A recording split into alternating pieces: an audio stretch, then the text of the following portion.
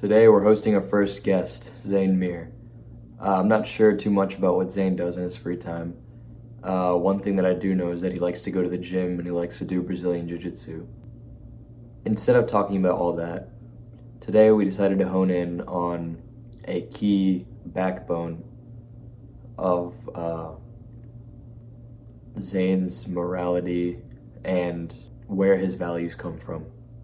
So we centered the discussion around Zain's objective retelling and moral criteria of Islam, while we fill in some gaps about Hinduism. And a note to consider for the viewer or listener: neither of us, neither me, Sham, nor Zain, are speaking 100% our honest opinion as individuals. We're instead pushing we're pushing more towards our spiritual opinions.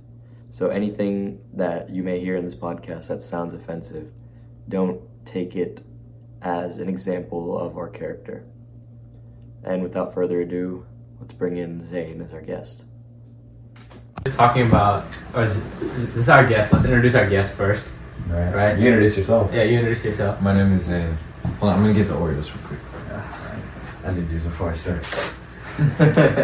Okay, so a couple days ago, me and Sean just had a very introspective conversation. So he decided that I would be a good host for the podcast. I mean, not host, Yes. Yeah. We were talking about, I guess he was learning about Hinduism, I was learning about Islam, and then he was also talking about Islamic history. But we can start with what we were just talking about before this.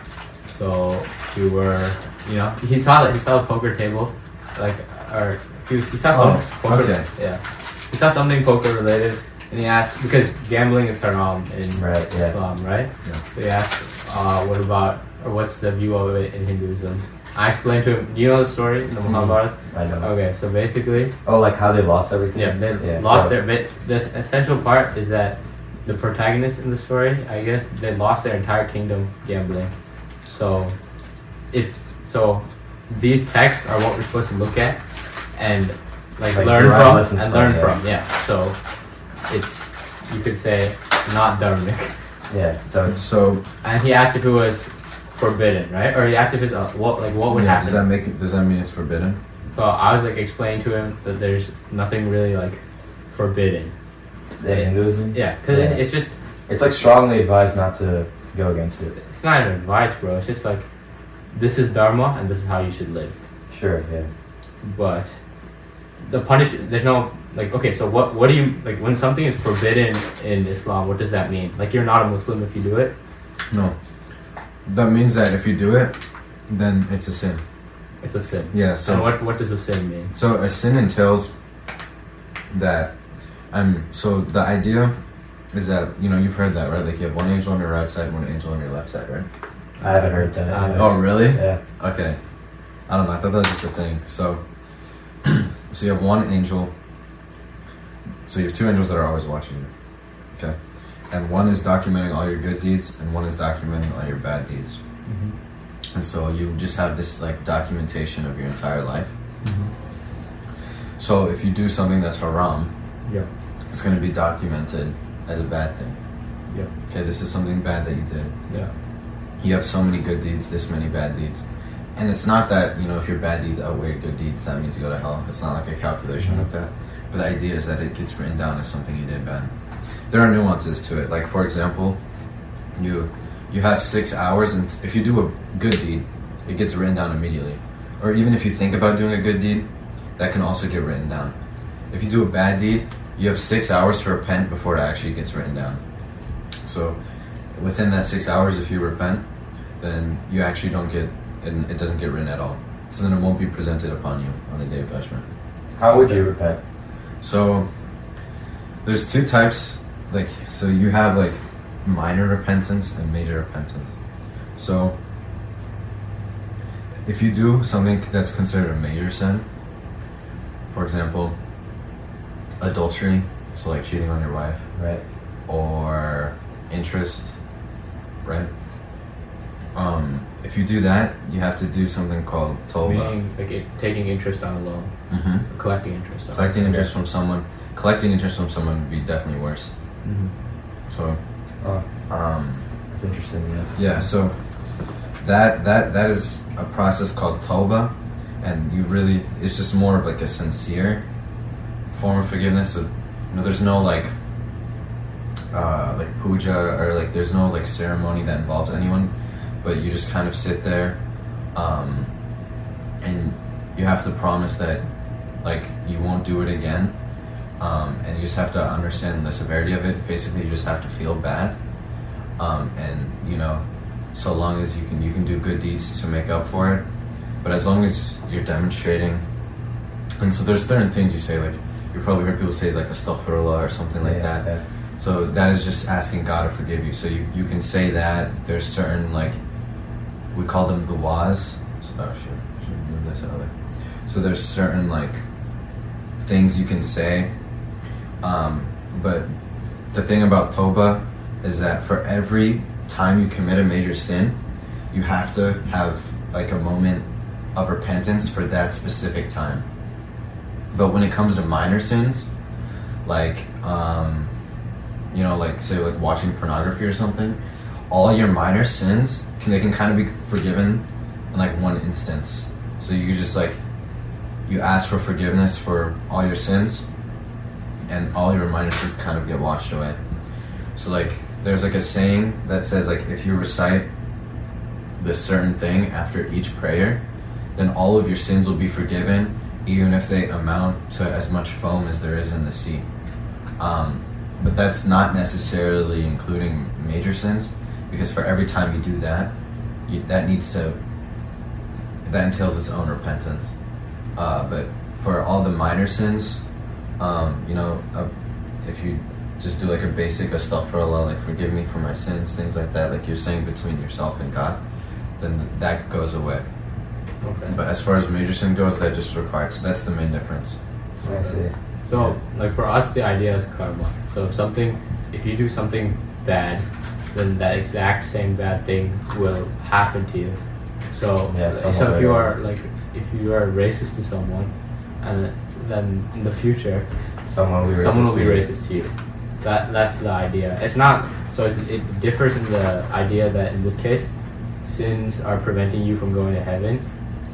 This is just in the material world alone. The same thing will happen to you At some point, at some life. Yeah. Like, have you heard? Does karma carry over? Does it carry over? between Yeah, lifetimes. yeah. It does.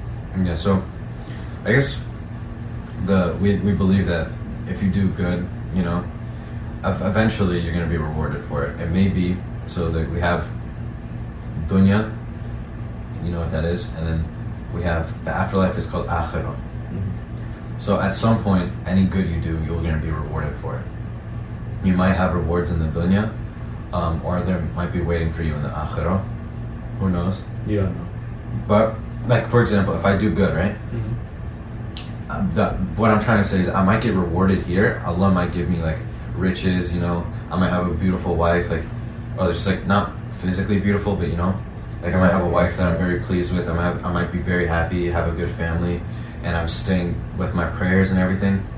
That can be a form of Allah rewarding you right now. But what I'm saying is you might commit a lot of good deeds and you feel like you're not seeing that, or you feel like nothing good is coming to you. And that, I guess what I'm trying to say is that reward is being saved for you later on. So, if you do something bad, you know, something bad can happen to you. It's all the will of Allah. Whatever He decides, that's what happens. So He can decide that He might do that same thing to you, or whatever. I mean, it's already been decided, right? But if you seek forgiveness for that sin, you won't be punished for it in the dunya or the akhirah. If you seek forgiveness and you're forgiven. Okay. So in terms of like for karma, like the time period in which you're going to receive the like equal or whatever equal in karma, it's, or at least is what I believe, that, you know, like Bhagwan will make sure it happens at the right time, you know? Yeah. So I guess it's similar in that way. Yeah. Yeah. Like, for example, if you, even if you use the same example, like someone is racist to you, and karma, or by karma, that same thing should happen to you, but Bhagwan will ensure it happens at the right time. yeah, like often whenever... In order for you to grow the most, or like spiritually grow the most. Okay. I guess I kind of have like a question that steps off of it.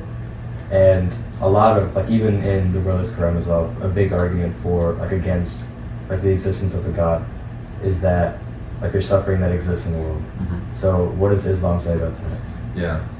So there's different levels to heaven, right? And the highest level is called Jannat al-Firdaus. And there's about, I think there's 7 heavens, maybe 8. And so,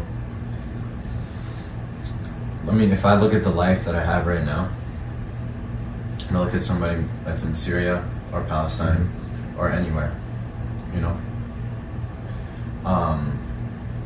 it's going to be a lot easier for that person to enter the highest level of Jannah than it is for me, because of the hardships that they've endured in this life. So for every hardship you go through, every time you're sick, you know, every difficulty you go through, you get rewarded for that. So I mean, it was even said somewhere, I don't remember the source, but like sometimes, say Allah wants you to go to this, you know, the 6th heaven or the 7th heaven, and the good deeds that you're going to surmount in your entire lifetime are only going to qualify you for the 4th or the 5th one, according to His judgment. So throughout your entire lifetime, you haven't committed enough good deeds to reach this level that Allah subhanahu wa ta'ala wants you to go to. So what He will do is He'll send a hardship your way, or He'll send a difficulty your way in order to qualify you for that higher level, because you haven't gotten there in good deeds. So then, does everyone have a chance at that higher level? Sure. I mean, why not? It's just, when we live really easy lives, you know, of course we can surmount good deeds, but it's a little bit more difficult because our desire for God is a little bit harder, you know? Yeah. So sometimes, like, something that is said, it's like if you don't pray, you know, you're far away from the religion, but you're still having a really good life, you should be afraid, because that means that Allah has given you the dunya, but that means He might not have given you the akhirah. And obviously, you know, one is eternal. So is it balanced then, like for you and then whoever is living in Palestine or Syria? yeah, I mean, Meaning, like, you might have the opportunity to... I can go to Jannat al-Firdaus, right? Yeah, But because of the hardships they've endured it's easy. and the fact that they've stayed with their faith, Yeah. they probably deserve that, More. right? Okay. So, like, maybe the idea is that if I went through those hardships, I might have lost my religion or something like that. Yeah, that makes sense. So maybe I'm not as deserving of it. And that's why we're placed in these different positions. I mean, for us, it's like your soul. So we believe in rebirth, right? So you get rebirth. Oh. You get reborn into different lives, so that you experience all these things. So you experience like the entire array of experiences. Yeah. Your soul does. You won't remember it in your current lifetime, but your soul will. And when your soul has reached this like ultimate, like you've experienced everything there is, then that's when it becomes liberated. And then there's different beliefs. So some people believe your soul is different from God. Some people believe your soul becomes one with God itself. Yeah. But the end goal is your soul is liberated. So is everybody's soul born at the same time? Meaning what? Okay, so I don't know. I thought there existed a belief that all of us are the same, and that you experience a different life, or like you're experiencing a life that I might experience in the future based off my karma, or you're experiencing a life that I might have experienced in the past based off my karma. Yeah. So like we're all That's a one. belief. Yeah. like maybe, like, I guess if everybody has their own soul, then like if you've lived 70 lives, if your soul has gone through so many, is it possible that my soul was born at one point and it's only gone through 3 lives? or that everybody's soul started at this one point, and we've all just been living different lives since then. So you're asking are me and you at the same point? Like how In terms of how many life forms. okay, like you've if there's experienced. a baby that's born, right? Yeah. Is there a chance that that baby's a completely new soul, or is that baby certainly the reincarnation of someone else? While he's thinking, I'll give my opinion, Okay. or like the. So this is what I personally believe in. So this is what I know a lot more about, and it's saying basically like Bhagwan is like collective consciousness, and it's like we experience like everything, like all of life. So I could be shaman in my next life, or like in some lives later down. So it's not like there's a new soul. It's just we're all the same soul, and we're experiencing everything. And this entire, like, it's just created for us to experience all that. Okay. Yeah. I mean, I think there's multiple belief systems about that, Yeah. but I'm like inclined to agree with that as well. Okay. More question? Oh, we were just okay. I guess let's get to the controversy. We were discussing this before, and it's a question that comes up a lot in terms when it comes to Islam. But Prophet sure. Muhammad and his wife, the age difference is something that's like what is it, like beating stick for Islam. Beating stick for Right. Hinduism is caste system, Yeah. right? The beating stick is for Islam is their prophet, or like not their prophet, but his marriage. Yeah, specifically this one instance. Yeah. So Yeah. let's address that, I guess, from your perspective. Yeah. And I guess after that we can address the caste system as well. Yeah. And so something that I find interesting, I guess to set up my argument, is that if you look at like the time, like Islam has always been divisive, not within, but it has always caused controversy, or it has always been, a source of like conflict from the outside. So if you look at the time that the Prophet was alive, there were a lot of attacks on his character and the things that he did and the practices that he had. But one thing that people actually never attacked him on was Aisha, and their marriage being at the age when she was 9.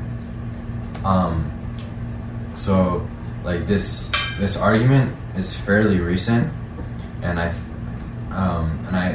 contribute it to the fact that we're becoming more and more detached from what their way of living was opposed to ours.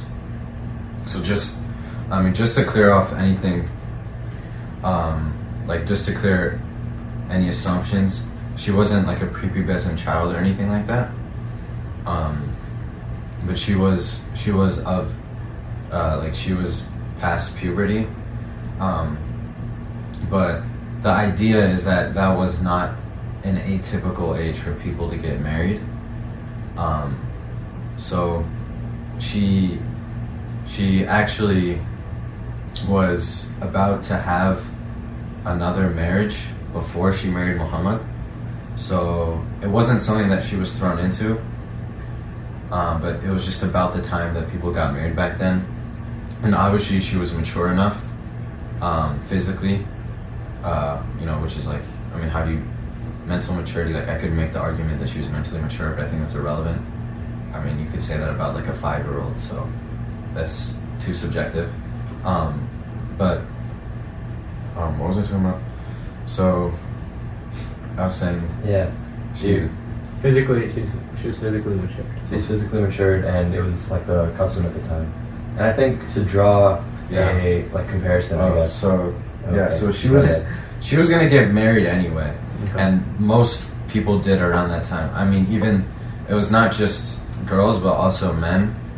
And then also you have to take into account like the lifespan of people in those eras and stuff like that, to where like even if you look at like colonial America in the 1800s, boys were getting married at like 12 or 13, okay?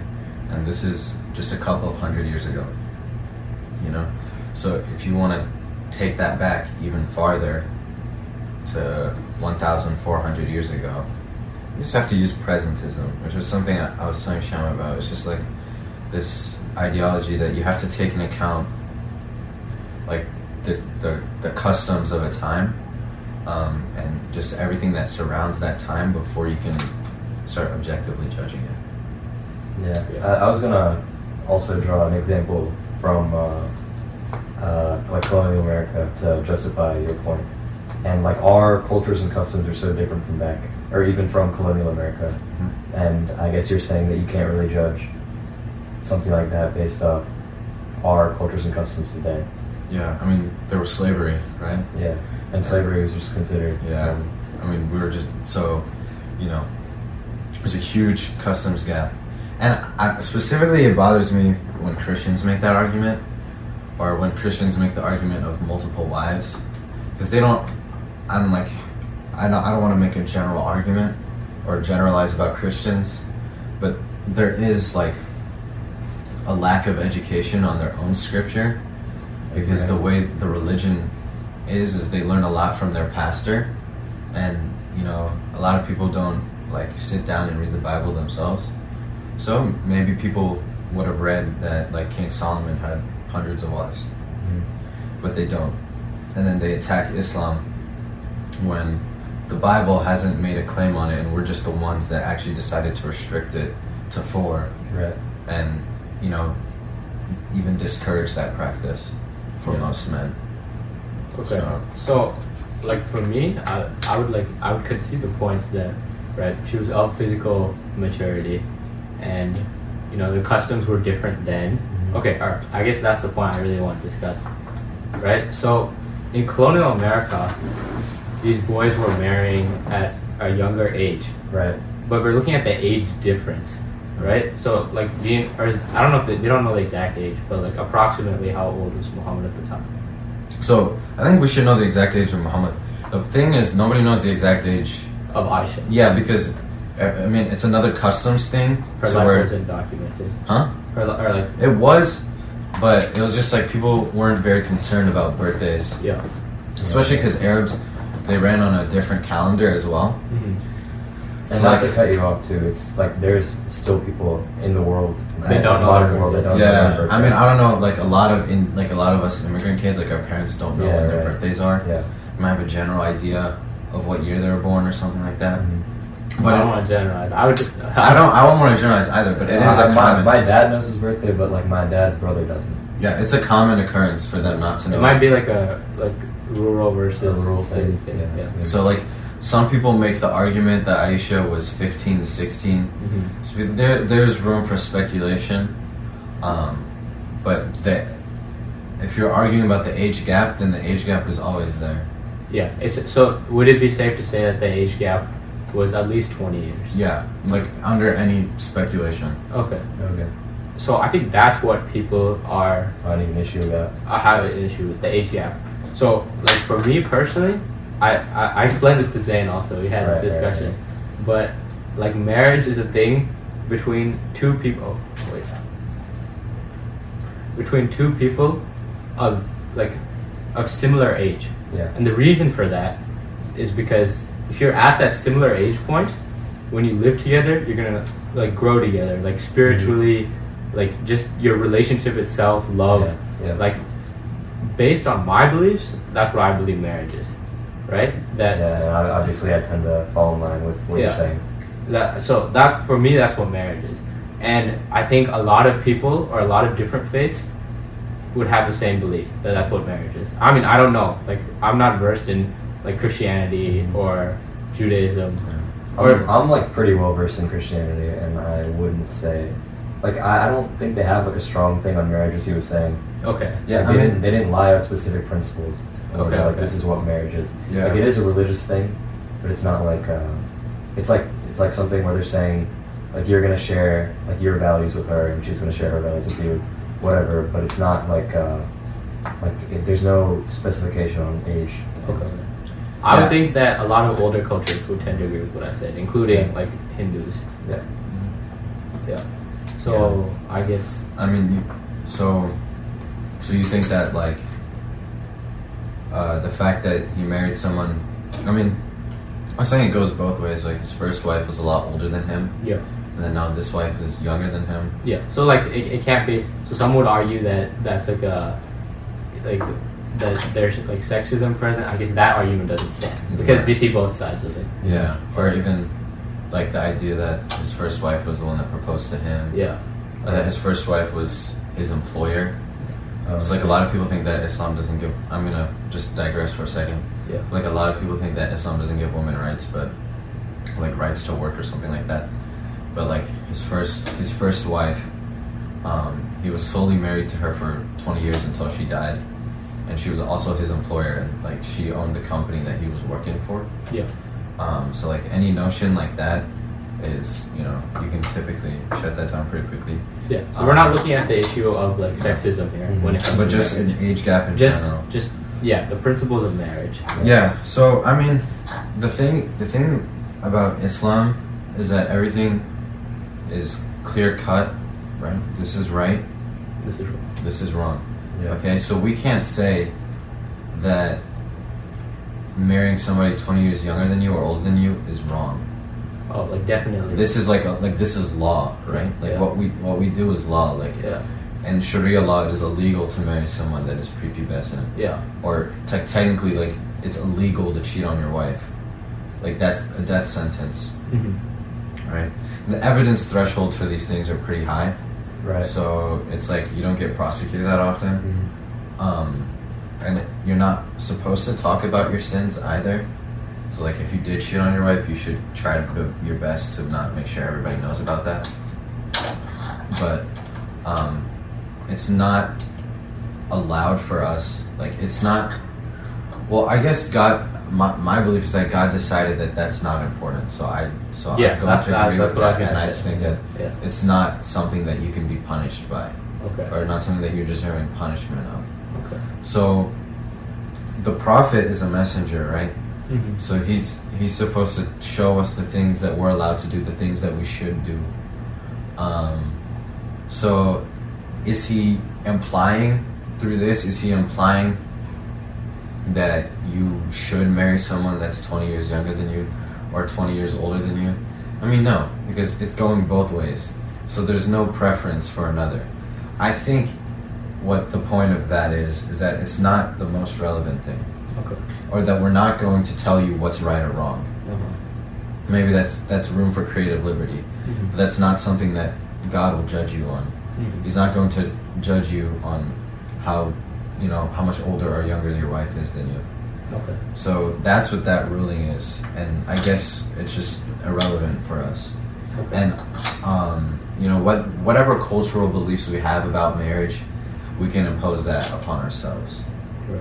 So I guess like then my question is, so like a lot of Christians today would like find that wrong, but then is that just it's not because of Christianity, it's because of their culture today? They would find a large age gap wrong. Yeah. Yeah, I mean, it's definitely not because of Christianity. Okay. Are there stories in the Bible? Yeah, so Mary was 12 years old and her husband... Was she 12? I thought she was 15. Well... Around that age. Okay. I don't know the exact age. Yeah. But do you know how old her husband was? Older. It was like 90. But no. Like Joseph? He was 90. Yeah, Joseph was 90. He was 90? I thought Okay. he was like Before 30. our Well, sons. we have Okay. Jamie. Let's get this right.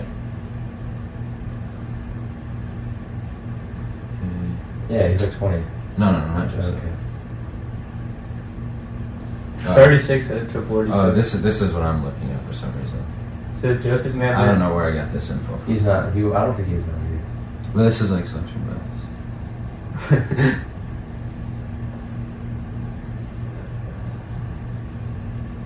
Look what the argument against it is. So there's nothing about their age in the Bible, but they had an age gap, right? So like, I think historically there might have been some evidence, but I think he was like. We know Mary was like. It says Joseph was most likely. yeah, now it's saying it's 20. She was a minor to today's standards. I guess they don't know how old he was. So it's like it could have been like 15 and 20. It's like it. Yeah, the it's assumption like based on practices at the time, but how much older is unknown, so they don't really. He's like 20 to 30. I'd say. 20 to 30. Okay. Yeah. That's what you went to Christian school, so that's Mhm. what you learned. That's He would know. I don't know where I get this 12 to 90 thing from. It's still an age gap though. Like I mean, it's like There's not, yeah. 15 somebody's talking about that number, but 15 and a 20-year-old basically, or like in the mid 20s, you could say. Yeah. yeah. Sure. But I mean, like the Quran and the Bible, like all these stories are similar.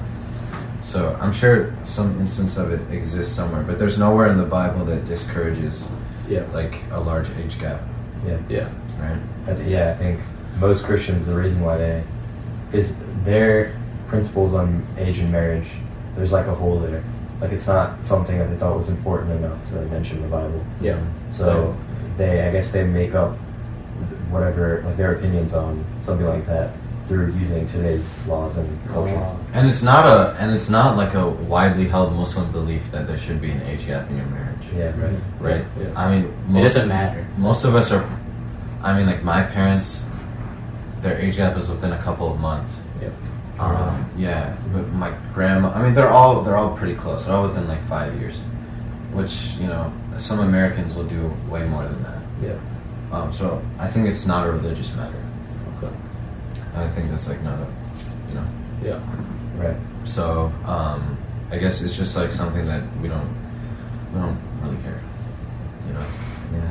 And like, Unless it's below puberty, or unless it's pre-pubescent. unless Yeah. you're prepubescent. It's like an age of consent thing. Yeah. It's like after 18, Yeah. there's free reign, Yeah. right? So like if you're 90, you can marry someone who's 18, Yeah. and that age gap becomes irrelevant after that certain point. Yeah. And even in America, Irrelevantly, like legally wise. Yeah. even in America, there's 3 states. It's like I know Idaho is one of them.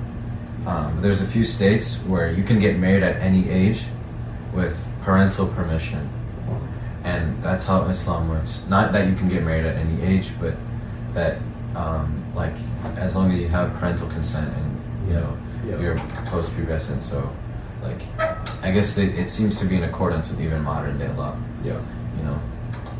And something I think, like an idea that I like to think about, is if you look at, like, I mean, we share a lot of the same cultural beliefs, the same cultural practices, like whether or not it's derived from Hinduism or it is, and like nowadays, those beliefs are held as conservative, but if we look at the course of history, because we know from the Quran that these beliefs have been ours for 1,400 years. We know that for a fact. If we look at the time from when it was revealed to probably the 18 or 1900s, it was like a radically liberal belief. But now we're moving into an era where we're seen as conservative and even archaic sometimes. So I think it's interesting how, like people like to see us as backwards, but that's just because we're firm in our belief. And even when we were, like radically liberal, we were still firm in that same belief. So it's irrelevant to us what other people think. Yeah. So do you think that same goes for your cultural beliefs? Or this is what we've thought for 1,500 years. And now the Western world is telling me that I'm backwards or that I'm behind now just because they've decided to progress. But I think that this has always been right. Yeah, I would say most like Sanatanis are firm in their belief. Like they're not like, oh, because the West said we're wrong. Yeah, I think you said like our beliefs as well as your beliefs, they're being held today as conservative. Mm-hmm. So that's something that I agree with. Yeah, I think like just like the ideas that have been like, there was like I think it's just probably throughout most of history that like the ideas that we've held haven't been accepted. Mm-hmm. Okay, if we're moving in that direction, I'd like to ask what or your view, like your spiritual view on homosexuality is. Yeah, so there's that's a sexual desire that someone can have, right? If you're a man, you can have this sexual desire to be with another man. Okay, I'm afraid about this going on air right now. That's fine. If it gets like too bad, we can just cut this part out. If I have to, like, but yeah. curious. If it gets a lot of views, Listen, Yeah, honestly, yeah. we have to understand, and we accept this nowadays, that not every type or form of our sexual desires is okay. Yeah. Okay, sometimes you can think about incest or pedophilia. Mhm. Okay, and not that I'm comparing gay people to pedophiles. Yeah, right. Okay. But the idea is that not every sexual desire that humans have is okay. So, you know, if you have this sexual desire, most men, right, the vast majority of men have an intense sexual desire for a woman. Right. So we've been given a means through marriage, and we can pursue that. And any other form of sexual desire is deemed as unokay. So like you can have the desires, but you can't act on it? You can have the desires. That's not wrong. And there's nothing you can do about it. I mean, like, it is what it is. And like I was saying, when God gives you a hardship and you use that as an opportunity to turn to Him, then you're going to get rewarded for it. Yeah. So if you look at it through that lens, instead of trying to force everybody to tell you that it's okay, you know? So instead of just like trying to perpetuate the belief that love is love and all forms of love are okay, maybe it's just a struggle that you're going through. I mean, that's the Islamic belief. And we don't really have that problem, but you know, like, who knows what direction this shit is heading. Right, yeah. Where people just keep pushing onto us that any form of sexual desire I have is okay. I see a and lot. it gets vastly more aggressive. Like every single year it gets more and more aggressive. Yeah, I've seen, like to add, like, I don't know, this might actually get me canceled, but there's a lot of pedophiles out there that don't actually act on any of their urges, and they try to go get help. Yeah. Like psychological treatment or whatever. Yeah. And like the argument that it's unfair that, like, in Islam that straight people get to fulfill their desires and gay people don't, like, that's true. That it is unfair. But that's why you'll get rewarded if you don't act on that. And even, like, with the idea that, like, straight people get to fulfill their desires, there's still a lot of sexual desires for straight people that's forbidden. Like, you know? And that, and also just like cheating on your wife, or even dating before marriage. Like there's like we have all these, like there's all these rules. Exactly. So so it's just like there's restrictions. There's a lot of restrictions on sexual desires. Yeah. And I mean, somebody like that has already abandoned, you know, sex before marriage or something. Like society or the world, the society that we live in America, they've already moved past that. Yeah. So. Yeah, there's a lot of nuance to it. Yeah. And it's not like we're specifically like targeting gay people and we're saying because you're gay this is wrong. Like, no, this can be, you know, it's just a hardship that people have. Yeah. And it can go the right way. Yeah. Like, even if you wanted to like argue against that, you could say that like straight people in America like act on, or they have more rights to act on their sexual desires than like straight Muslims. You know what I'm saying? Yeah. Yeah, that makes sense. Yeah. For sure. Yeah. Yeah, because or even Hindus, bro. It's not. Yeah. I mean, so like for us, it's just been culturally passed down, right? Dating's, it's not allowed. I mean, my parents, my belief. I feel like most people, it's not allowed dating before marriage. Yeah. Yeah. I mean, there's just like a lot of. Or is it dating before marriage, or is it like the wrong partner, whatever? Like you can't date multiple people. Because then how else are you going to get to know someone? Is it arranged? Yeah. That's okay. The belief is basically that, okay, it's not forced. Forced and arranged marriage are very different. Yeah, that's also haram. Yeah. Arranged marriage, the way it works for my parents, so at any point the boy or girl is allowed to say yes or no. Okay? But the parents set it up because, and this is true, alright? Like, arranged marriage couples are not for all, okay, it works out whatever, but generally arranged marriage couples work out better than, like, if you're especially if you're looking at like the love marriage couples in America, like what is the divorce rate? Divorce rates are high. Yeah. What is it? 52%. Is it really? Something like that. So more people get divorced. I want to. Than sticking together. Okay, so this idea that parents know best is not radical. Right? And the other idea is that you'll grow to love whoever, right? Like, I'm so comfortable in this idea that, right? Like, I was talking about this with someone, okay? 35 to 50%. That's crazy. It's like unreal. Yeah. I was talking about this with someone, alright? And they're like, you would really be okay with an arranged marriage? I'm so comfortable in that idea, bro. Okay, that you'll like grow to love this person. If you both have the same values, right? Then and you get to know them. So to your like question, you don't get to know them.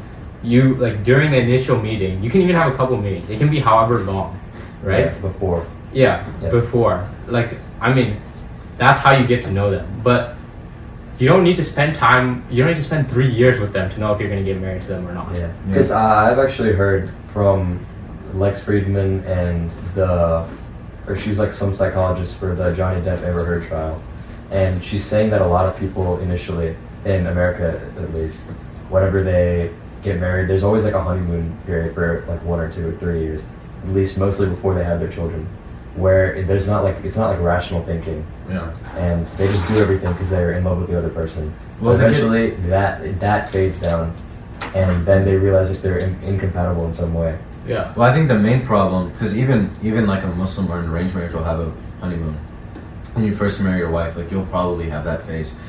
But the thing is that we're not so fixated on love, to where like all these American marriages, everything's about love, and when they fall in love, and when that feeling goes away, because it's going to go away, they think that everything's falling apart. Yeah. But our marriages aren't surrounded by this idea of being like head over heels over each other. Yeah, exactly. I believe in love, but not the way Americans do. Their concept of love, it's just dopamine. It's dopamine. It is dopamine. Yeah. It's that whatever they're feeling like during their honeymoon or like that honeymoon period, they think that if that fades away, then love is gone. Right. They don't understand. It's going to fade away. Yeah. Yeah. They don't understand. They don't understand that love like changes, right? Even when that fades away, you still love each other, but in a different way. And that's why I was talking about like the age thing earlier. So when you're between the same like age period, both of you will understand that together. Yeah. Right? So like, okay, so you're in your 20s, right? You get married, you have this feeling, like head over heels like feeling for each other, right? 20 to 30. Americans would think once that fades away, or even Western culture, you don't have to say Americans, we're using America as a culture, like an example. But Americans would British think... people are just as bad. Yeah. But once that fades away, it's still love, but in a different way. In your 30s and 40s, living together as a husband and wife, it's love, but not in the same way, is what I'd say. Yeah. That's their main problem. They just chase dopamine and it crashes. Yeah. Mm-hmm. And I think later on in life, it's more about like your children and like pushing your values on your children, or like making sure that they live a good life as well. And children are like very important to us. Yeah. I mean, like you destroy, and I think a big problem, like, in a lot of like Western marriages is like the finances, where like you and your wife like split everything. I feel like that's like a huge source of problem. Yeah. So I feel like with Indian marriages, like I know that it's often that the wife and the husband works for everything, but like does your mom, like if your mom's working, does she split half the mortgage and shit like that? No, she doesn't. Like that's not how it works. So I think that's like when people, like as our society is trying to make women more and more masculine, it causes a lot of problems, because like a man is doing something that he's inherently not very good at, and the woman is doing something that she's inherently not very good at, and then they find out, hey, I'm not doing a good job. Okay, well, let's divorce. Yeah, like, that's why. And even then, stuff like therapy rates have gone up like incrementally because of something like that. And therapy is typically a feminine thing too. So if a man goes to therapy, they're not treated the same way, or like the way that a masculine person would be treated. Yeah. And so I think there's a lot of problems with Western marriages. Yeah. That dopamine thing is definitely one of them, but their failure to like, I mean, just have roles in general. I mean, like, I'm not saying that. I mean, I obviously believe that like the Islamic roles are superior, but that doesn't even have to be the most important thing. Like, it doesn't have to be that, It's just like they fail to set any boundaries, you know. And I do think that like those rules are gonna work the best, like the way I described them. I think like some very religious Christians are like different, you know, for talking about like Southern America or just Also. rural South. Yeah, right. Yeah, like they wouldn't be like the rest of, or when we're talking about Western culture, General we're Western talking culture. about like non-religious, right? Yeah. We're talking about like general, and I would say they can be Christians, but they're not really Christian. Yeah. Like they're not following all the like rules to Christianity. Yeah, and also if we're saying, as Zain was saying earlier, he was saying that our values are typically held as conservative now. Yeah. So we can say that we're talking about liberalism in general. Yeah. Yeah, I mean, also like I'll go into this notion of like hijabis and whatever, how extreme it would be, to where like if you look at the way that Islamic marriages work, or like the idea is that to simplify it as much as possible in Islam, men are not allowed to look at women, and like women are not allowed to show themselves off. Okay, so a woman has to, you know, protect her beauty as much as possible, and a man has to, you know, like avoid himself from falling into that as much as possible. And I feel like that it works so beautifully to where if you're in a marriage, right, your wife, nobody's ever going to see her body the way you will, or even her, like, just her general looks, and you're never going to look at another woman the way you look at her physically. And so I think it's perfect because in an idealistic world, every woman wants a man that never looks at another girl, and every guy wants a girl that, you know, another man will never look at. And so I think that actually ends up working really well. Yeah, I understand what you're saying, but I think I generally disagree about like saying, like, I don't hold myself, like, if I say that I'm a conservative, like, I don't like to label my political opinion, or like my opinions in general, under any one basis. So then I can say, like, I understand where you're coming from, but I think, again, like, it's fine for us to feel something like some sort of urge, but it's not good for us to act on it. So I don't see the point in, like, a woman covering herself up from head to toe. Okay. Here's I can argue. Alright, let me say something first from Sure. our thing, okay? I believe that, I don't know for whatever reason, but like humans have become like more sexual, okay? Mhm. This is way back. We're not talking about now, Right. okay? So like in Vedic times, like the women in Vedic civilization were one drape, okay? So their like breasts were basically free, and then the cloth just went over it, kind of like almost like a shawl, Right. and then it tied around their lower body. Okay. But look at the ethnic clothing that we're wearing now, like right? saris and stuff. After Vedic times, yeah. I don't know if it was, yeah, I think after Vedic times, that's when women started wearing two garments, okay? Mhm. So one to cover the breasts and upper body, and then the lower, like the same lower they have, and then the shawl over it, okay? So I think there was a reason for that, and it's not because, like, so I think the reason for that might have become that sometime as humans, not any group of we're not talking about like one group or one like tribe. Yeah. As humans, we became, like, our culture shifted. Mm-hmm. Yeah, So for sure. yeah, and I think that culture shift might have to do with, like, I don't know if it's with us becoming, I think it might be, yeah, I would argue it is because we became more sexual, and I guess, you know, like, I'd have to think on that, but I don't know, I'm not sure about the reason for why yet, but it did happen, like, it did change. And so going back to Rishi's argument, right? Mm-hmm. So like you believe that like a woman should be able to, you know, like freely dress however she wants, and it's like a man that shouldn't be the one looking. But I think, like, in terms of values, there should be at least like an extent to which, like, she's covering herself. But I think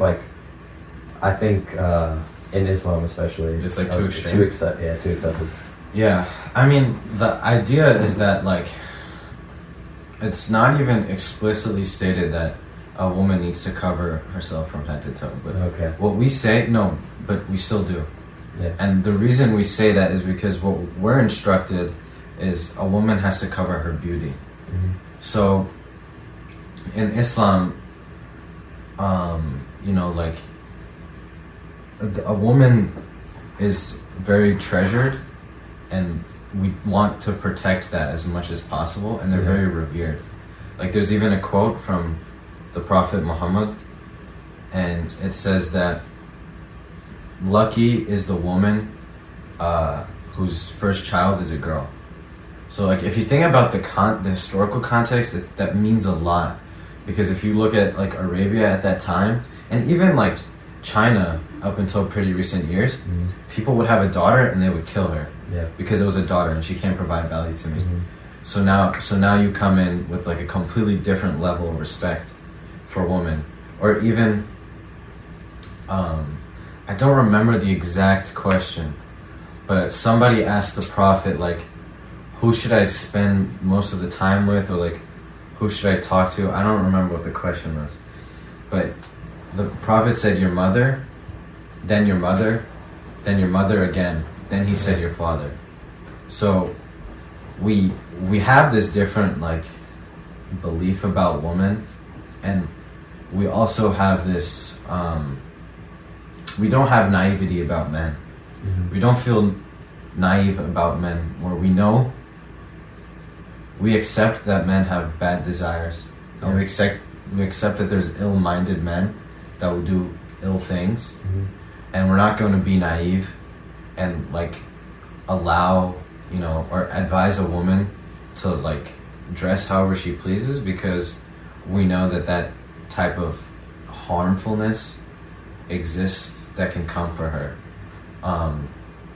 So like I feel like as men we know how disgusting some men can look at women, Right. and there's, you know, some shit that our friends say that like, whoa, Yeah. you know, and so we can't be naive about that. We can't be like, oh no, men just need to be good, so then the woman can do whatever we want, because unfortunately they're just not going to be. You know, is that like a problem because they can't fulfill their own sexual desires? Who knows? But like, it's like if I obviously like if I walk, this is like something like if I walk through downtown Chicago with like money in a suitcase and money everywhere, and if I get robbed, is that my fault that I got robbed? Yeah. I get what No, you're it's saying, but it's like technically it's not my fault. It's not your fault. Did I do anything illegal or wrong? No, but it's like you're acting on their desire. But So- you're inducing a situation that's unfavorable. Yeah. Okay, so I thought about what I was saying earlier. I was like waffling a bit, but like here's what I say. Like the reason, like what, like this, because he said that, you know, there's bad men, and that like prompted me to think, you know. So I think the reason that our cultural clothing shifted is because of the era we live in, right? Okay. So as like Hindus, we believe in the Yuga cycle, Mhm. and the era we live in is Kali Yuga, right? The era of suffering. Yeah. Okay, this is where everything deteriorates. So I think the reason our like cultural clothing shifted to like cover up more was because men are becoming worse. Yeah. Maybe at that time, like men didn't have like thoughts like that, all right, or men weren't bad like that because it was a different age. But it's also possible that people were, you know, getting married quicker, so men had. Well, this is Vedic time and then right after, so it's Yeah. not much of a difference in terms of that. And yeah, that's actually really smart. So But that's what I think. Yeah. I think that like we're deteriorating, and then like if you look at America within like a smaller microcosm, they want to like liberate clothing even more. Like I don't know about that. yeah, like that's exactly. even worse. Like in that context. what he was saying about walking to downtown Chicago with money in your pocket. Yeah. Like I don't think that for like guys it's just all right to just walk around shirtless, and for women like to just wear bikinis everywhere. Yeah. Like it's not. It's But I I understand, guess like- like the idea in Islam is like protecting your assets. yeah. Like, Sari is the same way. Sari is to like, I think you can look it up, but there's like a metaphor for the sari, or a reason why I wear the sari. Your body is like the universe, I'm pretty sure, for women.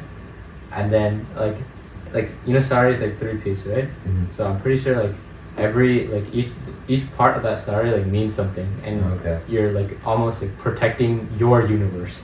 Okay. To shift the conversation away from clothing a little bit, I think this is something that I want to get your opinion on, and it kind of ties together like liberalism, for example, and how you said like men and women work together. I think in ancient times especially, it was always like the woman was supposed to like go after the man or something like I don't know how to like, is it really? It's not like the woman is supposed to go after the man, but okay, like especially nowadays it's like the man wants the woman, like the man, like our culture is becoming more and more sexual. You're saying before it was the opposite? It was supposed to be the opposite, typically. Like, for example, like an arranged marriage, it's the woman getting married to a really successful man.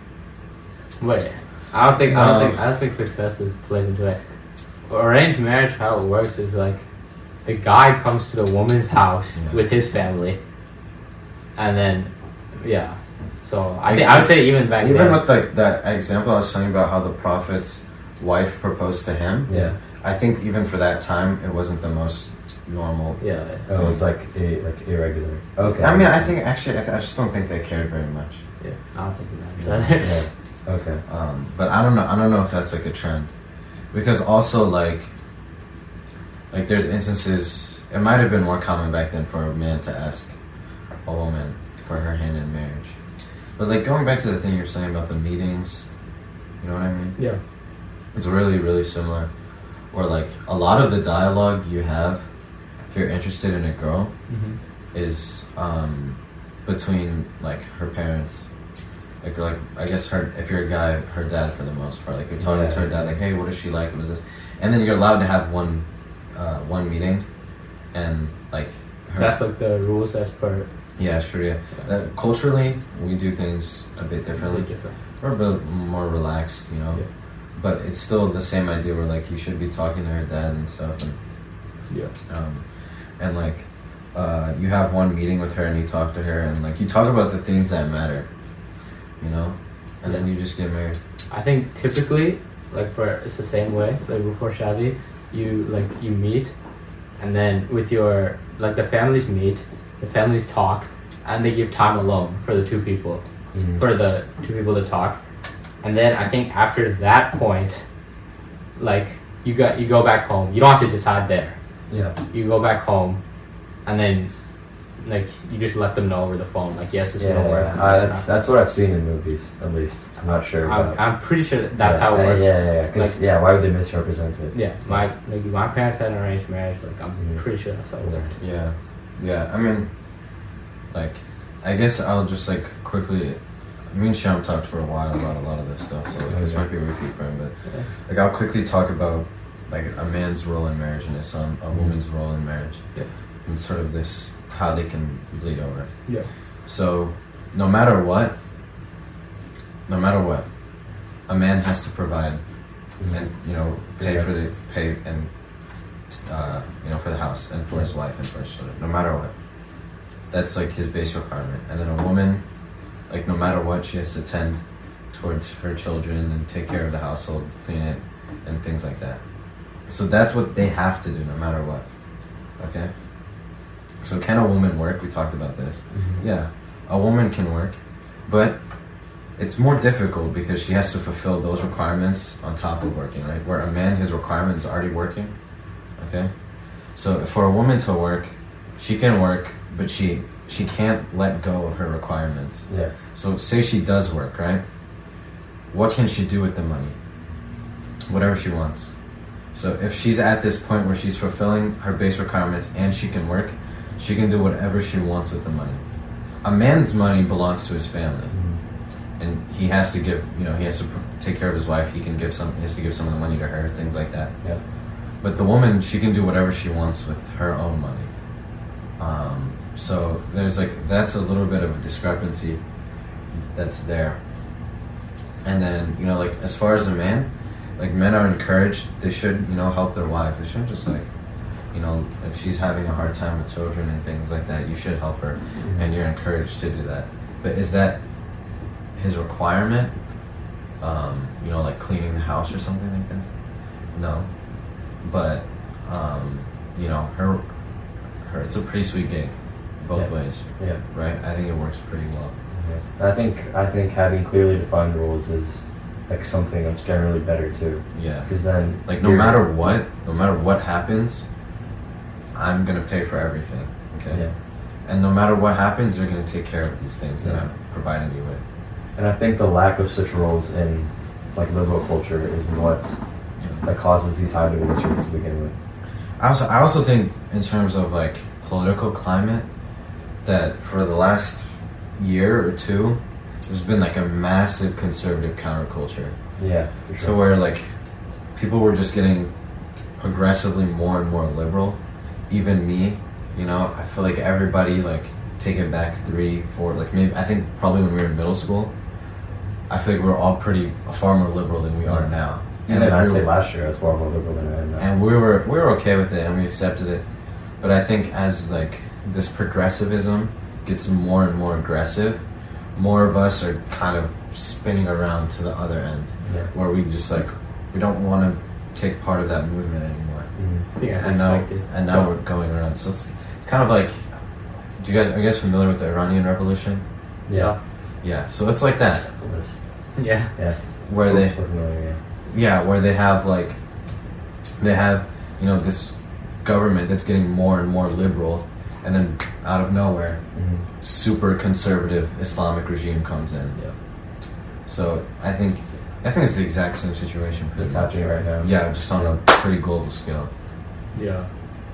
I would agree. Yeah. Because same in India, bro.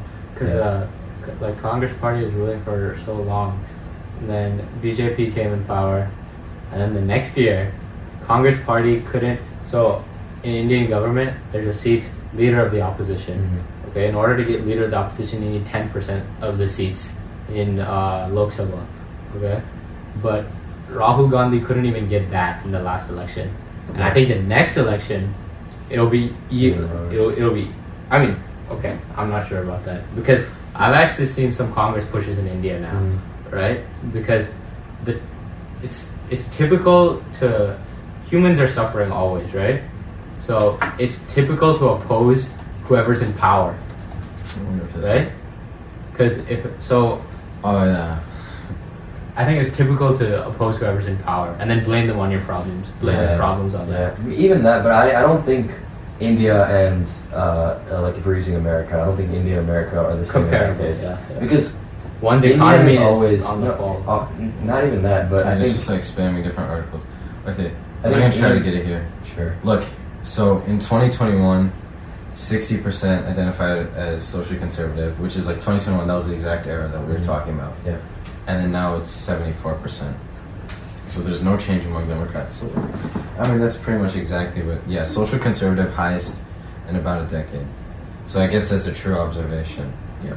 But I was gonna say India was never as liberal as the West.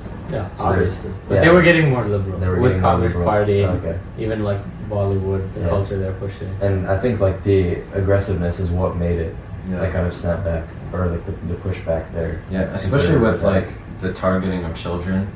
Yeah. You know, like when the stuff started leaking on children, when people started seeing the things being taught in schools, and like those sections that target the kids sections and stuff.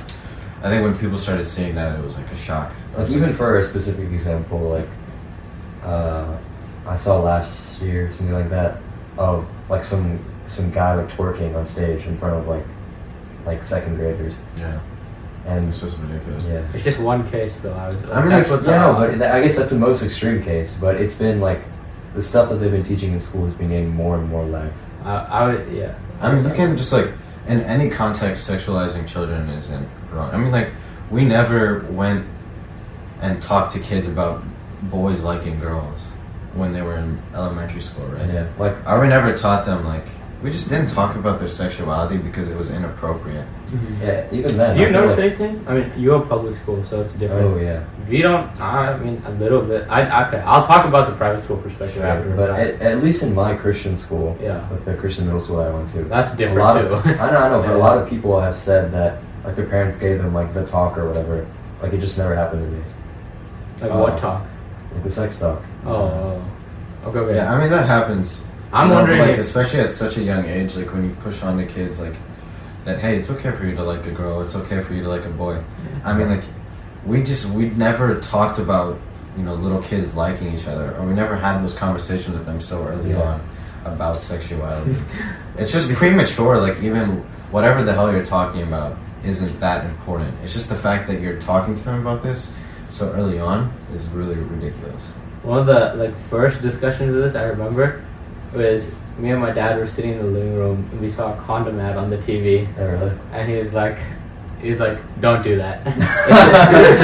I think that's all he said, or he just said it'll just cause more problems, or he said that basic idea was don't do it in the first place. Yeah. Yeah, birth control is not haram, but I mean you're already married, so Yeah. it's just like deciding when you want to have a kid. Yeah. It has nothing to do with not Yeah. wanting like a teen pregnancy. Yeah. You know what I mean?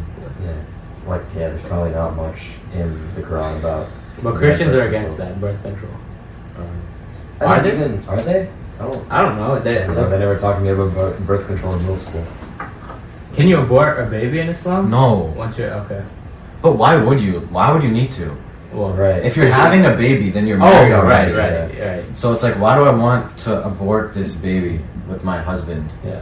You know, it's weird. It's I mean, like- like, what is the abortion rate for married couples anyway? It's probably like super low. Yeah. Oh, okay. So the idea is if you're having sex, then you're expecting a baby. Yeah, Yeah, I guess so- yeah. That's what I was. It would just be wrong. Yeah. Like I was talking about this to my Like, the why would person- you get married anyway if you're gonna abort a baby? It's like, Yeah. I shouldn't. I don't I know. was talking about this with someone as well, and she was saying that, what are your stances on we were talking about abortion for some reason, Yeah. and I just said I just generally don't care about abortion, but I know that I'm not going to abort my child because I'm never going to be put in a position where it's like I'm having an unwanted child. Exactly. Yeah. Exactly. So, Medically proven that the life of the mother is in danger. Yeah. yeah. Makes sense. I mean, it just, yeah. I just don't. I mean, there shouldn't be a need for abortion, and in the society in an Islamic society, there's no why would just not even a problem, Same. right? I mean, say I'm prosecuting you and I'm a Muslim, right? And you say, hey, I'm gonna send you to jail because you had an abortion. But also, what are the chances that I'm also gonna charge you with sex before marriage Yeah. or something like that? Yeah. That's probably, they're probably on equal levels. Yeah. So, I mean, I don't know. Maybe I can find numbers. Like what? Yeah. I mean, it's not like sex before marriage is allowed in the Bible either.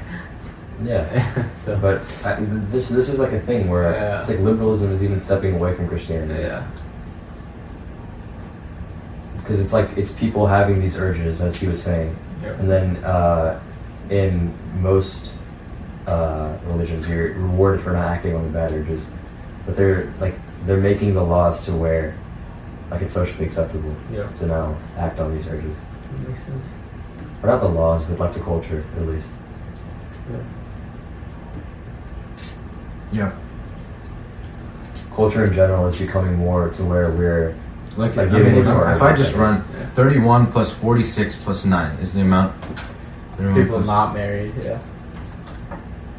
So 86% of people who have abortions are unmarried. yeah, that's ridiculous. Yeah. So okay, so what if I get rid of sex before marriage? Now look at, I've reduced marriage by a factor of 9 times. Yeah. Mhm. I've cut it, to 1/10 of what it was before. Yep. If I just make sex before marriage wrong, or sex outside of marriage wrong.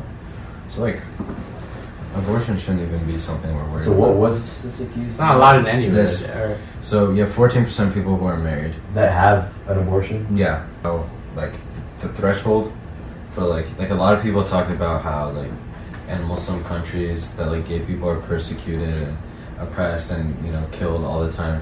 So the Islamic evidence threshold for death punishment for gay sex is 4 witnesses of the actual act of penetration. So 4 people need to see you. That's impossible. They're not getting persecuted. This church is crazy, bro. What? 4 people. Bro, was it?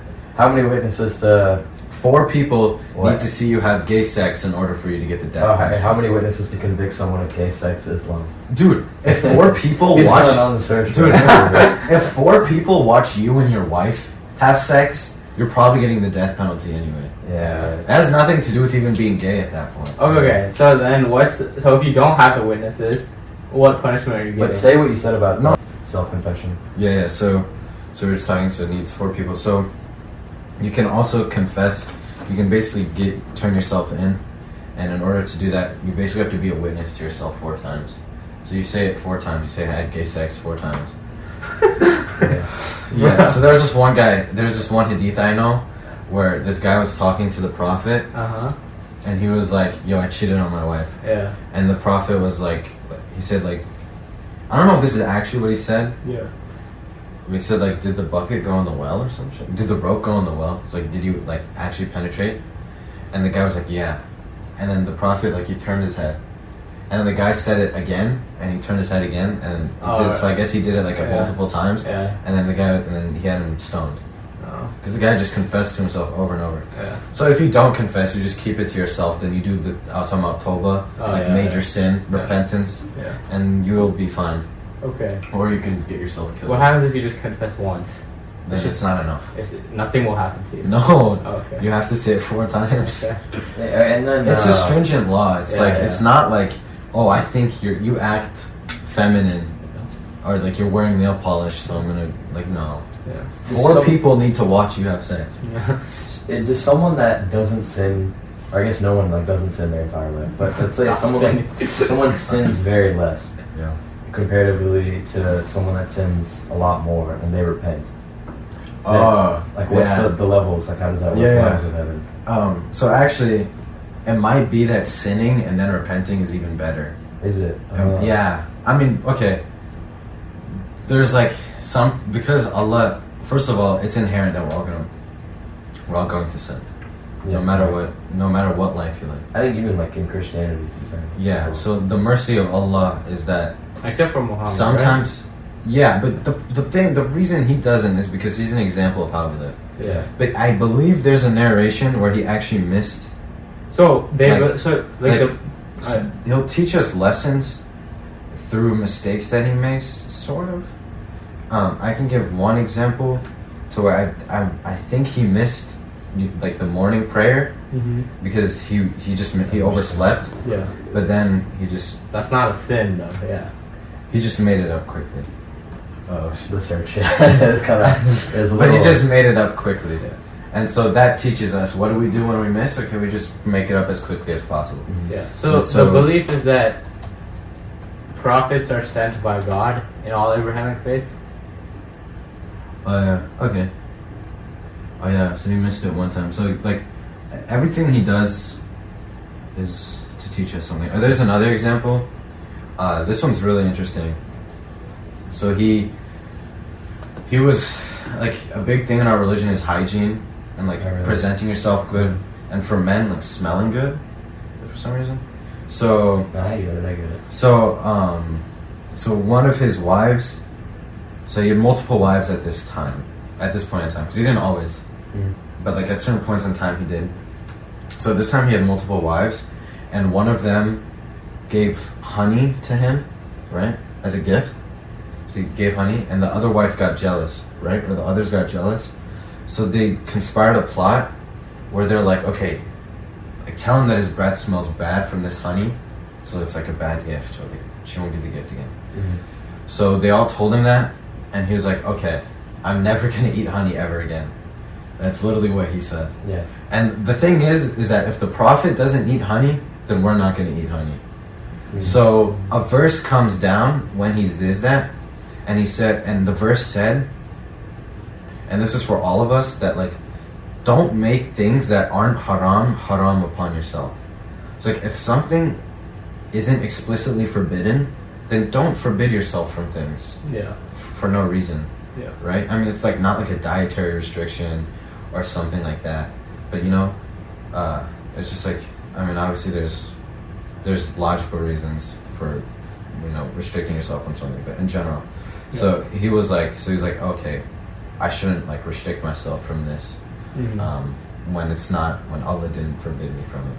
Yeah. Okay. So my question is, okay, this is kind of unrelated. I was gonna ask before The this. messengers, right? Yeah. So they're like sent by. So the belief in all Abrahamic faiths is that a prophet is sent by God, right?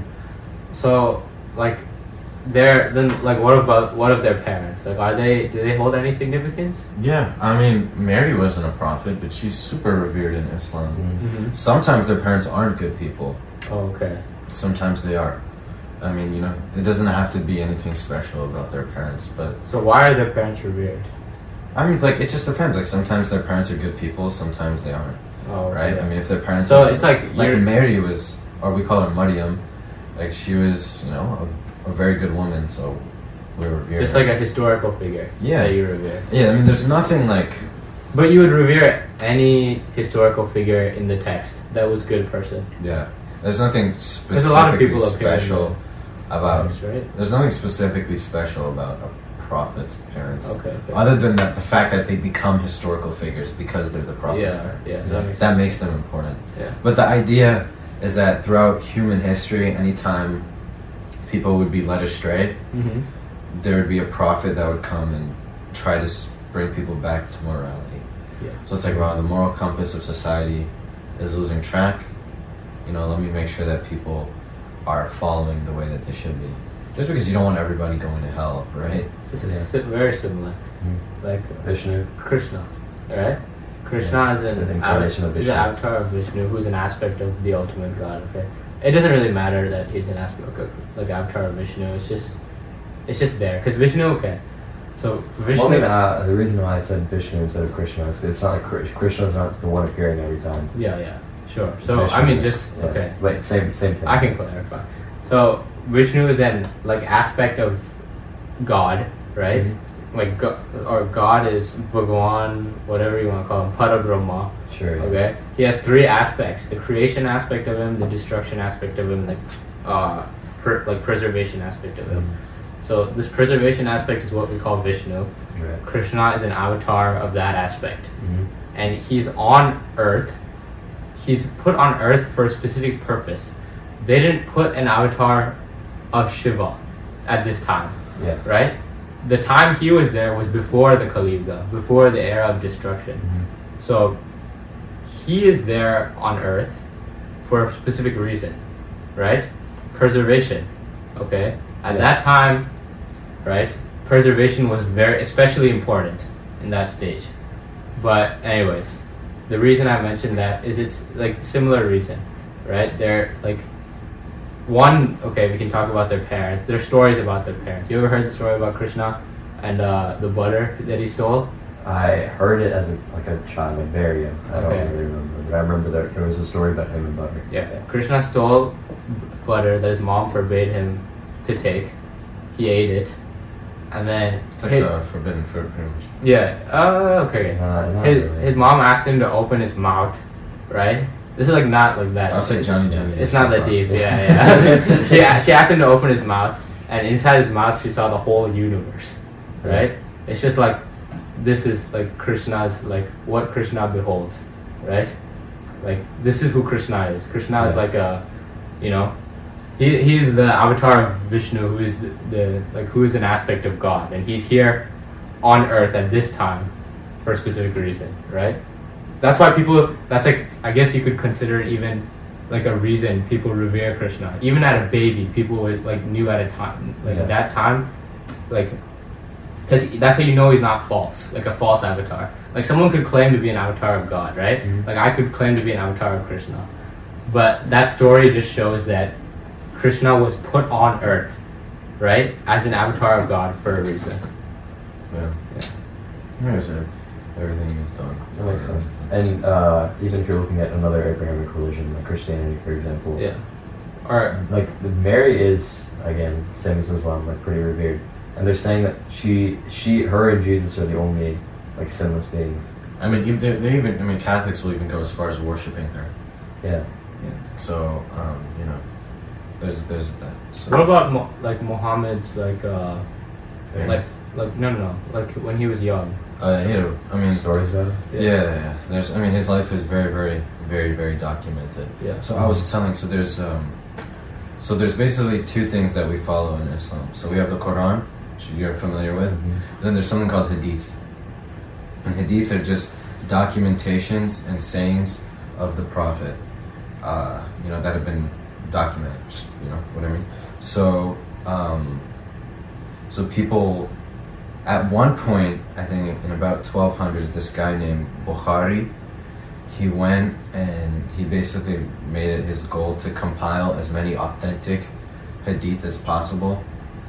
So he would go down like a chain of narrators and get all the different sayings, and then he would verify them. So he would check like, okay, how reputable are these sources? Is this person who is narrating this, do they have good memory? You know, all these different factors, and then from that you determine like is the hadith kind of weak, or is it a true, strong, authentic? This definitely is a saying. So there's a lot of prolific narrators of hadith. The guy who has the most is this guy named Abu Huraira, and I was telling you he has like over 3,000, or maybe over 5,000. How many? We got Jamie. And like a big difference between Islam and Hinduism is that like Islam is a lot more recent history. 100%. That's true. Like we go back before the Ice Age too. Our stuff is passed down though. I mean, like this is orally like to this is hundreds of years after Julius Caesar. Yeah. You know? Yeah. So our tradition was like also to pass down things orally. At some point, it became written down, but it was always orally passed down. Right. It was like I can't get the exact number. Like stuff like the Ramayana was But set this, up and the reason this dude had so many is because he had photographic memory. So he was I see. able to just get it all done. And actually, the reason he had photographic memory, he wasn't born with it, but he was talking to the Prophet, and he was stressed because he was like, I don't want to forget what you're saying, and I'm worried, like, sometimes you say things and I just don't remember what they are clearly. And so after that, from that point on, I guess, he was given photographic memory. I see. So, yeah. And then the second most prolific narrator was actually his wife, the one that he married when she was so young. So Aisha, yeah. So these hadith are what we get, like, a lot of the religion comes from these. Foremost, the Quran, and then the guy, Bukhari, his hadith are like the second. So, like, I guess in terms of like Islamic literature, what do we follow the most? The Quran, and then Bukhari's book, because he has the most authentic hadith. And then his student's name was Muslim, and this dude has, like, you know, he's basically picking up leftovers. He's trying to grab whatever left hadith are left. And so inherently they're a little bit less authentic, but they're good. Yeah. So I don't even know. I was about to say something, but I totally forgot. His life, right? So his childhood. So a lot of people, this is also stemming from the Dostoevsky argument, think that God hates them, or even because God has brought hardship into this world, that there's something wrong. So if you look at like the most beloved, Muhammad is the most beloved person by God, right? He was orphaned. I think his dad died before he was born. His mother died when he was 6, and then he just had like a horrible life. Honestly, overall, it's just like a really, really bad life. But he was an orphan, like, I think by the time he was like. So from the time, by the time he was 6, he was an orphan. He was raised, but I think this. And then he has like some family members that really hated him. But Islam, he wasn't always a prophet. So, okay, that's what I was gonna ask. Yeah. Yeah. So when he was a child, he was not. He became a prophet. But God deemed him a prophet at a certain age. So at a certain age, he began receiving revelation. Oh. Right? Okay. But he was always a prophet, right? But he wasn't Islam didn't come yet. Yeah. The Quran wasn't there yet. Yeah, it's like He God didn't- chose him as a person to. Yeah. So there were monotheists at the time. Yeah. Some people in his family were monotheists. A lot of it's kind of like sometimes the way we feel, where like we see a lot of things wrong with society and we want to turn somewhere else. Yeah. So there were people like that back then. Yeah. So a lot of them, like, because people were idol worshippers. Like, no offense, but like I guess that's what people saw as being impure or wrong, and they're like, no, we want to turn it into something else. But their version of idol worshipping wasn't even as organized as Hinduism, where it was just okay, for idol worshipping, this is what I'd clarify. So when you say idol worshipper, you mean like we are praying to like a statue of God, right? Yeah, I mean, you just have like, I guess it's just like a physical, like you have these physical things. Okay. The reason we use that, I think they were those polytheists. Like they believed that those physical statues actually held some sort of power. Yeah. I know you guys just see them as symbolism. yeah, we don't believe they have power. It's a way to connect to God. If you like see that in front of you, right, and like you have that in front of you, that's a way for you to talk to God. If you have nothing, it's harder for you to communicate to God. But when you're at the temple and you're praying like to something, like to a physical object, even if it's not real, even if it holds no matter, that helps you connect to God, right? Yeah. Because like if I'm sitting here praying, like I can pray to Bhagwan all I want, but when I pray in front of like when I pray in front of a statue of Krishna, that connection is deeper. Yeah, that makes sense. I mean, I think I didn't know that. Actually. I think I would disagree. Like, You don't need that. Yeah. definitely not. Yeah. I mean, you know, like we guess, you know, we still have masjids and stuff, but like we don't have. It's the same idea as a masjid. Praying at home and praying at masjid. It's a different. The feeling is different. It's different. Yeah. But it's not about like we don't have physical manifestations of God whatsoever, because our belief is that this is such like a super competent, you know, like being that is. I mean, we can't even say it's a being. This is just so vast and so like hyper existent. It would be disrespectful. Not disrespectful, but it's just not physically. You can't. Yeah. Like, there's no way you can draw this down to a three-dimensional space. So to emphasize the like power of God. Emphasize, yeah, just like the sheer insanity. But then also, like Muhammad, like we don't have pictures of him at all, and that's mainly just to prevent people like, you know, degrading into like worshiping these things. Yeah. And you know, like people have pictures of Jesus everywhere, Yeah. and they're worshiping Jesus. Yeah. You know, like the first three Gospels, was it Matthew, Like Luke and John. Matthew, Luke, and John? I think that's Was it John or Mark? Matthew, Mark, And Luke. and Luke, or Matthew, Mark, and John. Okay, basically, yeah, Matthew, Mark, and Luke. yeah. Okay, so these first three Gospels, in their documentations, there's never any mention of Jesus claiming to be God. Oh, so then it was the fourth one where. Yeah, so this stuff started coming from outside sources. And even the Bible, like the Bible is so much more similar to the Quran than people think it is, but nobody reads the Bible. Yeah. I mean, okay, so far I can I say have this. because I Google this all the time. For our God, like one God, Bhagwan, Listen. Parabrahma, we don't have a statue of him. Yeah. There's no images of him either. Yeah. It's a God you can't We see. have like the avatars. The avatars, it's the same way how people have pictures of Jesus. It's like Right? Yeah. But Jesus is different, and Jesus is super flawed. Like Well- the whole Christian narrative Yeah. of worshiping Jesus is really bad, because you How guys so? think that those are avatars, and Of that's God. You think that's an avatar. You don't think that's God. No, it's not. He's not. They think that Jesus is God. Meaning, They think that Jesus created, like they think Jesus is God. like he created the universe. Yeah, like The- he's the part of the Holy same. Trinity thing that Yeah, we're he's talking part of about. the same entity. So Yeah. you have the Holy Trinity, right? Yeah. Like Father, him, Son, Holy Spirit. like him, Jesus, and God is the same thing. Yeah. Like maybe Jesus didn't physically create the universe, but the Father did. But he is the Father as well. That's Christians believe. Like, Okay. so okay. they're like, Well, it's not even like you guys aren't even like that. I mean, for like, Krishna is an aspect of Vishnu, or is an avatar So of who Vishnu. made the universe? Brahma? What? Brahma made the universe. Who was it? Parabrahma, the ultimate God. Yeah. Parabrahma. But Brahma is actually- the aspect of the ultimate God that created the universe was Brahma. You can think of, it's not like, I don't know, there's just no other way of describing it. There's 3 aspects to God. You know, people will often draw the metaphor between a neutron, a proton, and an electron, right? The 3 aspects to God are destruction, creation, and preservation. And we just name these aspects. Yeah. We assign names to these aspects to understand it better. Like Brahma is the creator. So when you say that it was a Brahma that created the universe, it's like it's an aspect of the ultimate being. Yeah. It's the creator aspect.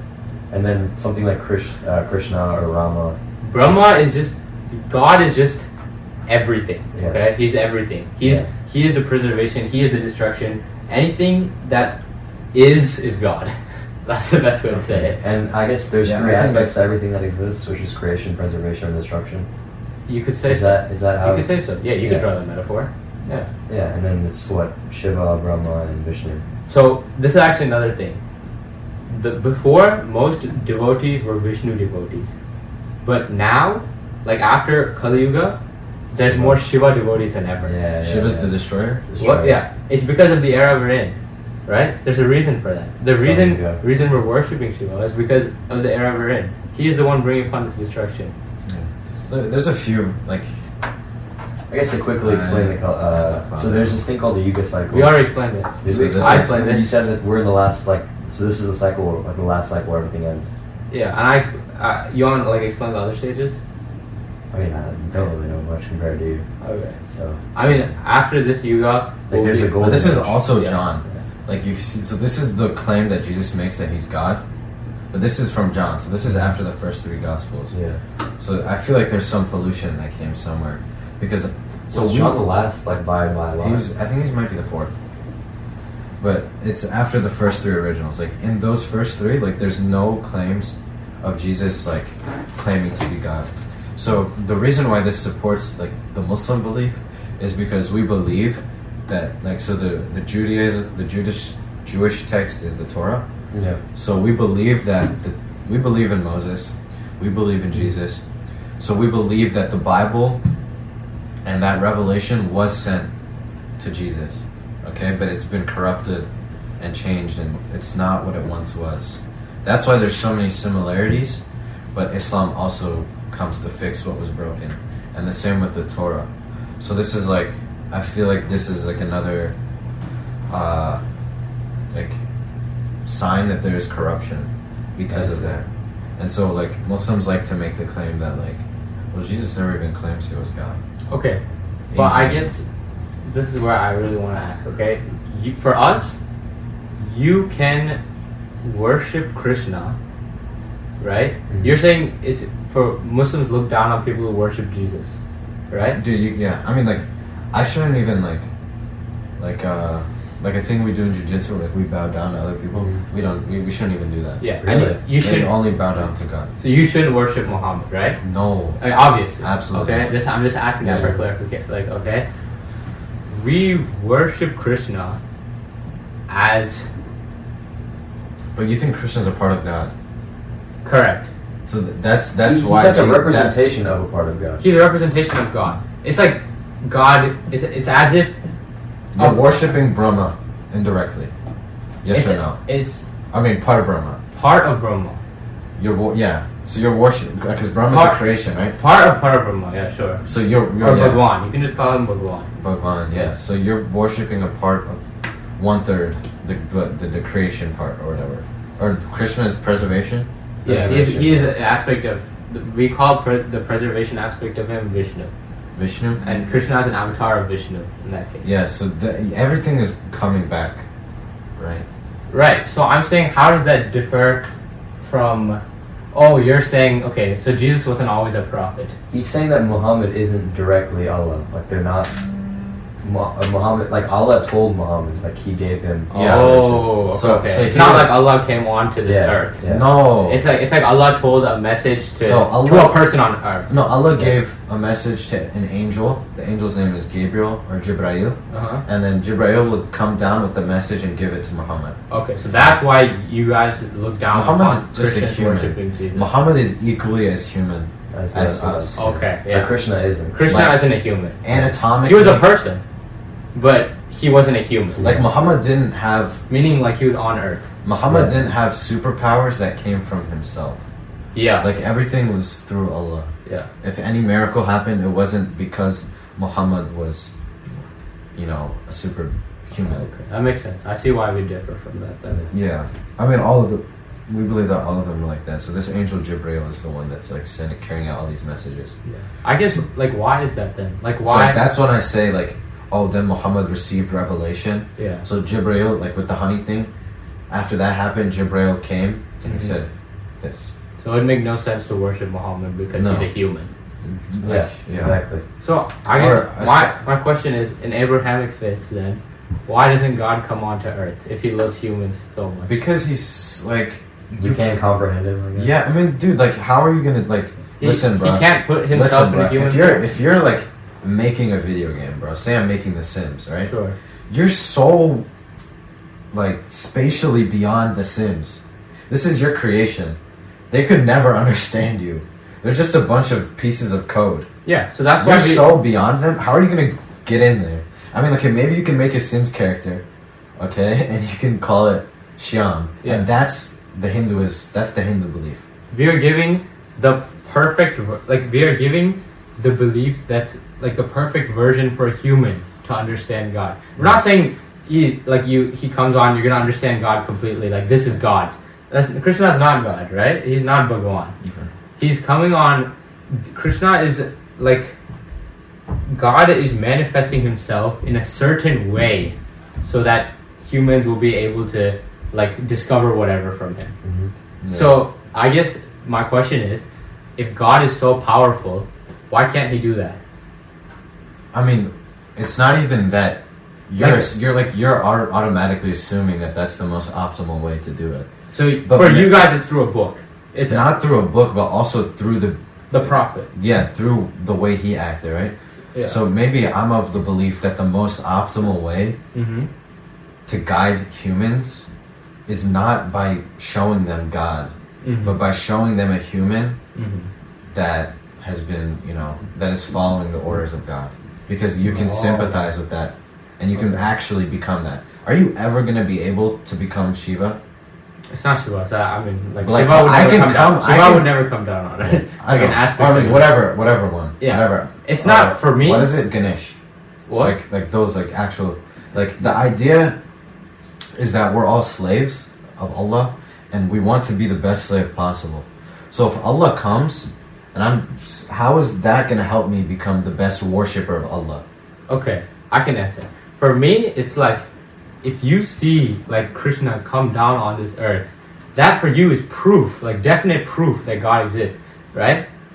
If Krishna comes, that for me is better. Okay, I mean I respect everything. All right, I'll tell this from the start. Like Sanatanis believe that every path to God is correct. So for you guys, I do believe that was the best way. For like whoever becomes Muslim, that's God's will, right? Mhm. So I believe that for whoever is Muslim, that this was the optimal way for them, Yeah. right? But for me, the optimum way is to know that He came on earth. I mean, It's definite. Then He exists. but like if you lived at the time of Muhammad, Yeah. it was very easy to be Muslim back then. And for us, like it's said that like Muhammad sallallahu alaihi wasallam, like Yeah. as that's why I'm he, saying. he says that like I fear for the people who are gonna have to live without my existence because it's gonna be harder for them to be Muslim. Because Yeah. you guys, all of you guys see me and you see the miracles that I entail, Yeah. and you basically can't deny it. Yeah. So it's the same principle exists. Yeah. Because there was a lot of things that happened, that made it not so. I mean, like the battles and stuff. Yeah. Like there were certain battles. Like there was a lot. I mean, like I was telling you, the Muslim community was not very large, and they were engaged in a lot of wars. and they were vastly outnumbered in a lot of them, and they were still able to pull through. Yeah. And so, and just because of like the sheer character of him. Yeah. So I mean that principle still existed to where like, if you lived during that time, you'd be like, nah, this is like, there's no way I can't do that. Like this is definite proof. There's different ways at different, especially different times. You know, we're talking about such different time periods, different locations. I feel like what he's saying with miracles being definite proof versus like God himself coming down and being indefinite proof. Yeah. He's saying that like Muhammad is doing he's doing miracles as well, but he's doing them through Allah. Yeah, Allah is giving him the power to do it. So that's definite proof. And it's like nothing excessive either. Yeah. You know, like none of this stuff is like insanely like. I guess one way to look at it, like those people that I don't know. I guess one way to look at it is like, at this time in history, like 600 AD or whatever, a lot of people believed in God already, right? Mm-hmm. So then maybe definitely not. Definitely not. No. Christians, Jewish people. Oh, I mean, in the Middle East, but like in his environment, it was like mostly polytheists. Okay. But there were Jews and Christians like that were alive, yeah. But like they didn't get along. Like there was a lot of complaints like from the Muslim community about like Jews that were like they would have a lot of like contractual agreements that Jewish people would break, and so there was animosity. But between Muslim relation and Christian relations were actually pretty good. Yeah, well, I guess just God has His way. I mean, it was there, everything. But like it was very polytheistic. Yeah, it was so the pre-era was considered like the pre-Islamic age of ignorance. But like, I think a lot of people also like. But you guys believe that at a time the Bible was correct, right? And then it got corrupted. Well, we believe that like the message, like Isa, we call him, he was a real person, and he got real messages from Allah. Yeah. And Yesu, we call him in India Jesus. No. Yesu. Oh yeah, that's probably closer to Isa. Yeah. And he lost that. That was corrupted over time. It wasn't documented well enough. Something. So there was a promise with the Quran, like these two books have failed in the past. This is the final message, and I promise that this one will not be corrupted. Okay. And so I mean, like you can. I wonder what if like another faith comes along, bro, and it becomes huge. It's just like a derivation of something like Islam. It can't be. So I don't know. You guys don't believe it is belief, yeah. It's just whatever's written in the Quran and the other texts. This is the final thing. Yeah. So like Islam, and because we don't need another messenger anymore. Why? Yeah. The Quran has been in perfectly preserved state. Mm-hmm. We don't have any problems with that, and there's 2 billion Muslims. Yeah. So what's the need for another messenger? Yeah. We have everything that we need. So does like Christianity or Christians or Jewish people, do they believe in a final prophet? Yeah, they think that it's theirs. No. It's like I don't know about the like. What do you mean the final prophet? So like at when Christians, do they believe there's like after the Bible was written? Do they believe after that point there's more prophets to come? I think that's a thing. I think in Judaism it is. But I don't think Christianity explicitly states that there's no more prophets. He's right. Because in Judaism, they think like the Son of God is yet to come. They think Jesus was just like one of another prophet. Yeah, I mean, I can read. Oh, but they believe that there's a Son of God. Yeah, but he hasn't come on earth yet. Jewish people, really? Jewish people, yeah. But Christians believe that Jesus is going to come back and like. But we also believe that. Oh, really? Jesus, but not that like he's going to get resurrected. But like he's just gonna come because of the Antichrist and everything. Explain. I don't know. Okay, so it's called Dajjal for us. So like there's signs. So the Day of Judgment, right? This is like this scary day, bro. Like the horns blow, and it's like Ragnarok. You draw that comparison. Bad news, bro. Yeah. And so this is like one of the final signs. What is the Day of Judgment again? It's like the end of all times. Yeah, pretty much. So this is like end of the world. Everybody gets pulled out of their graves, like all the souls, and you get presented in front of God, and you basically like explain every single sin, and that's when you get told. That's when you find out if you're going to Jannah or Jahannam. For Christians, it's like Jesus reveals the ultimate truth, like the thing with the dead coming back to life. Like that's all, and like you present your sins to Christ, and then like you hear the ultimate truth. So there's something that we don't know yet. I think that's Okay, That's hold at least how up. it's presented.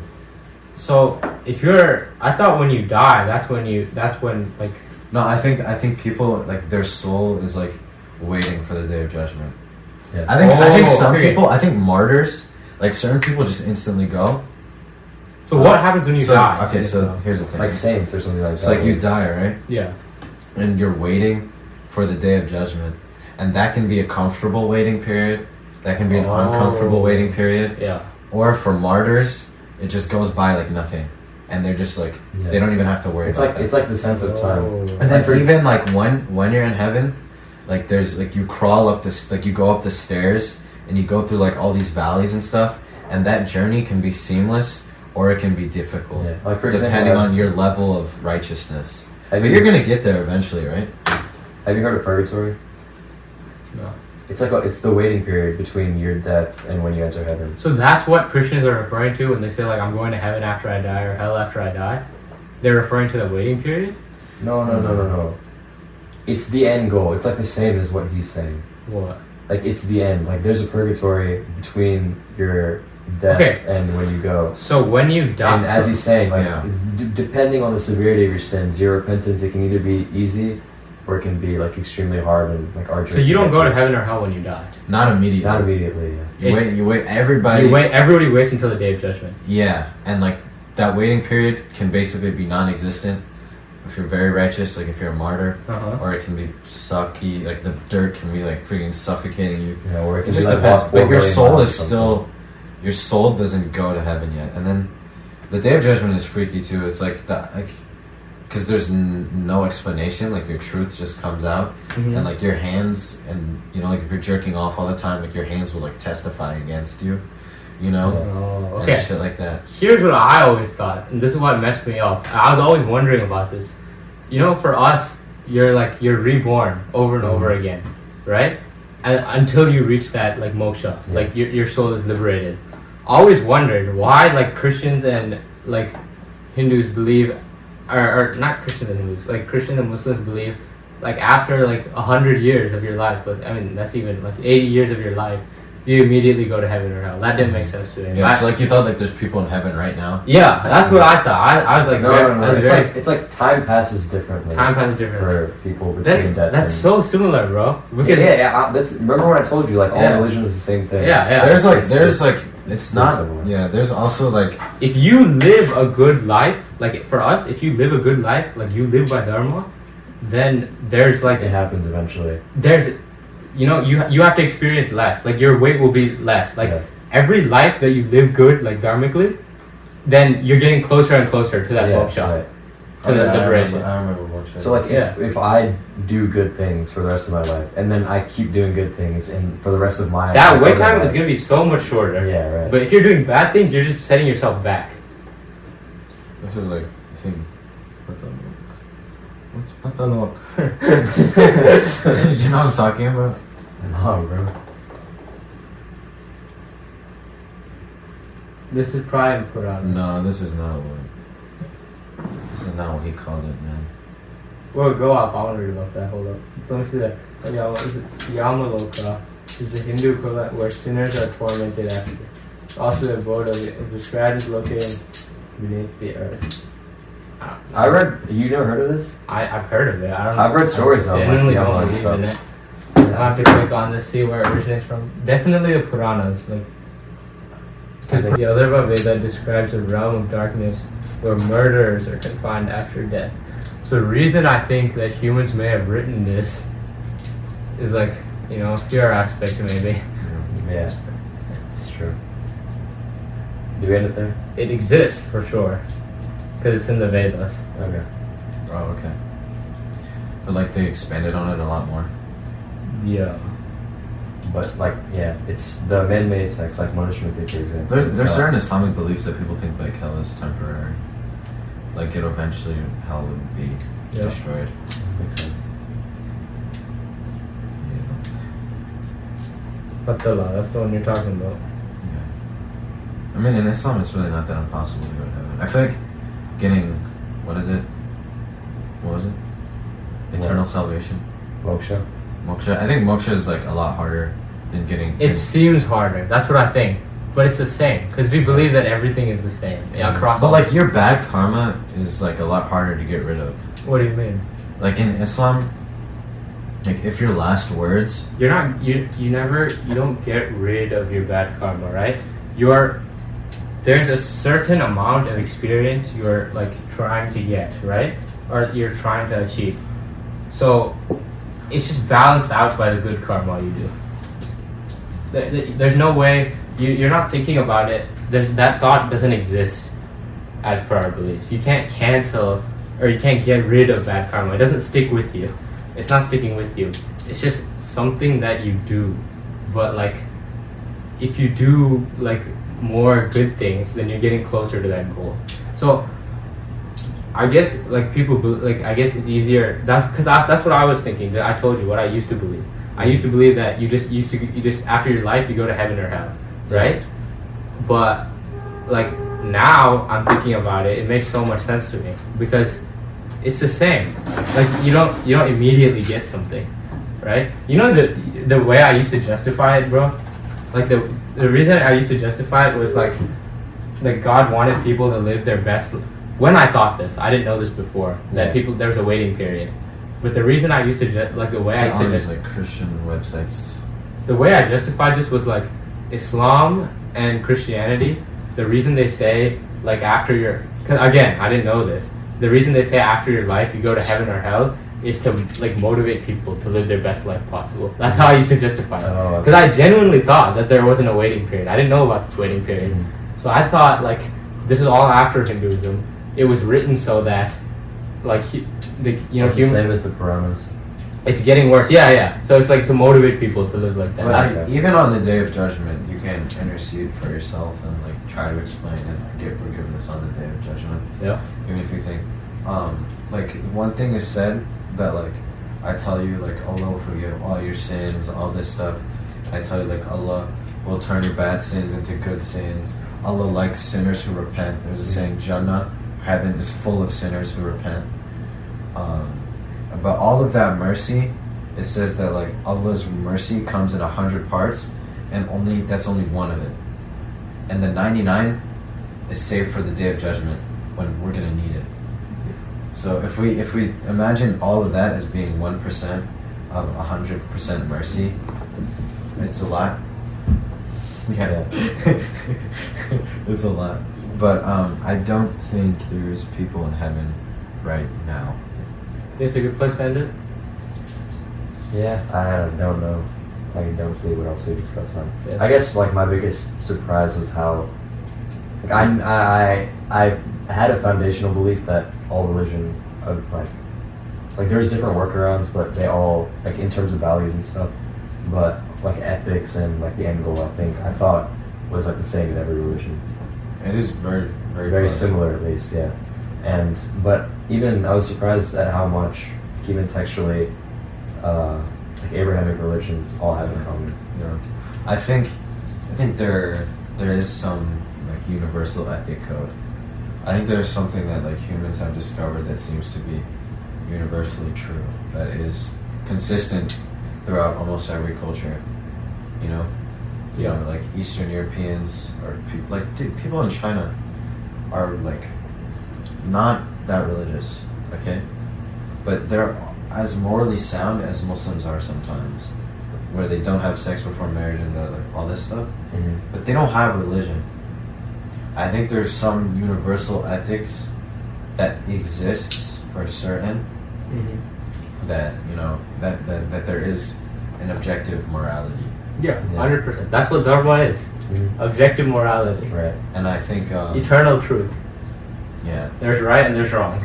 I think I don't know. I do think that like people are steering. And I guess if you look at most of human history, I guess people haven't been always on that way. But yeah, I guess we're a lot more similar, than we are farther apart. Yeah. And like our beliefs are all shared. We all believe that murder is wrong. We don't need religion to tell us that. Right. Yeah, but even more specific beliefs. Yeah. Like we all believe that sex before marriage is wrong. Yeah. Traditionally. Yeah. Yeah. And it's I don't know about that's all. There's probably like tribals who don't agree, I'd say. I mean, but those tribals haven't had introspective thought on morality. Yeah. If they sat down and did, then it would be a religion. I think it comes with civilization. Yeah, exactly. So, you know, this is You like... know what I think the next stage in civilization is? I was talking to Rishi about this. Maybe I mentioned it to you.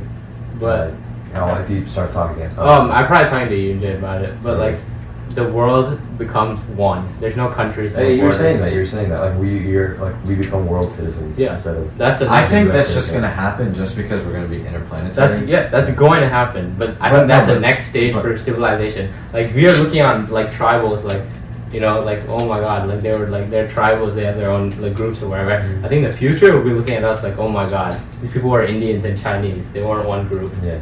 No, actually, I think those different groups will always exist. What? I think as you can specific... say, like, Earth and, like, Mars or something. No, because look at this, bro. I think it'll like, you and me, yeah. or us, we see Chinese people as all being the same. But if you zoom in, they all think they're so different. Like, there's the Uyghurs, there's Cantonese people. Mentally, not physically. Yeah. Physically, they can be very different, too. Yeah. I mean, like, I think we're all, I mean, dude, think about white people. They probably think Indians are all the same. But you know all these differences, like, you don't see two Indians as being the same. Even in there's so many differences between you guys. Yeah. So if you zoom out, maybe everybody on Earth is gonna look the same, but we're all still gonna have the same differences between us. I think, like, I would take what you just said in the beginning and steer it in a different direction. I think if you, like, look at us, like I think it'll, like, these differences will cease to exist, bro. Like, I think we started out as different groups in different locations, and now the world is becoming more globalized. We're all, like, I think we're going to look more similar than more different in the future. And also, I think, like... Look at how much interracial marriage is happening now. Like, I thought about this the other day. Like, people are talking about all these changes happening in the world, but if you really think about the changes happening in the world, that's different from any time in history. Yeah, interracial marriage, bro. Yeah. That has never happened before in history. Yeah, I mean, like, we've been so separate from each other. We've been marrying within the same communities. Yeah. Now this is happening. Like, think about the consequences of it. If in the future, like, and interracial marriage is not going away. I'd argue that it's something that's happening, that's becoming more prevalent, not less. Do you see anything wrong with that? With interracial marriage? Yeah. No. Yeah. Yeah, me neither. Actually, yeah, I think this is like a universal truth. Yeah. Like, exactly. We don't see problems with the same things. Exactly. Like, we all accept racism to be wrong. Exactly. Here's like the final sermon of the prophet. So that's a good place to end. Yeah. So this is his final speech before he died. Okay. In his 60s. So here's racism. So this is trying to sum up his, what he wants people to do at the very end. All right, highlight a part for us to read at the end. Okay. I'm not reading it all. What? If the listener or viewer is interested in the final sermon, yeah. So you guys can look those up. Wait, here's just highlight one part, bro, for the end of the episode. This is basically a summary. Yes, bro. This is basically a summary of Islam. Okay. So this is Allah. We say there's no God but Allah, and He does all this stuff. Okay, and then Here's something specific. Don't do interest. Stay away from Satan. You have certain rights, but they also have rights. A woman, it is true that you have certain rights with regard to your woman, but they also have rights over you. If they abide by your right, to them belongs the right to be fed and clothed in kindness. Do treat your woman well and be kind to them, for they are your partners and committed helpers. And it is your right that they do not make friends with any of you whom you do not approve, as well as to never commit adultery. Good. So, okay. No, hang on. I think that, and like going back to what Sean was saying earlier, this is like a quick epilogue, I guess. But going back to what Sean was saying earlier about us becoming more united, I don't think that we'll get rid of all our differences completely, but I think that like we'll be able to, like, we can't, like, the U.S. like can't stand like some Russian policies. Yeah. I think we'll be able to put those differences aside and work more cohesively, like rationally. Like the fact that we've been able to have this conversation right now is like another like thing that kind of like shows that we're like we can coexist. How many Muslims and Hindus were? I guess that's different because okay. How many are it's 600 when Islam was revealed? Yeah. How many Muslims were talking to Hindus? I mean, it's so different. Yeah. We're in completely different parts of the world. I think the Christian, do they even know about Abrahamic dialogue has always... I mean, they probably know about Hindus, but like so little. Yeah. The Abrahamic dialogue has always existed, though. Yeah. Those communities are always speaking to each other. And we're separate. Thanks for coming. Thanks for coming on, bro. Yes, appreciate it. But we actually had a good podcast episode. That was good. All right. Yeah, we're done. I'm good. What if it just didn't record?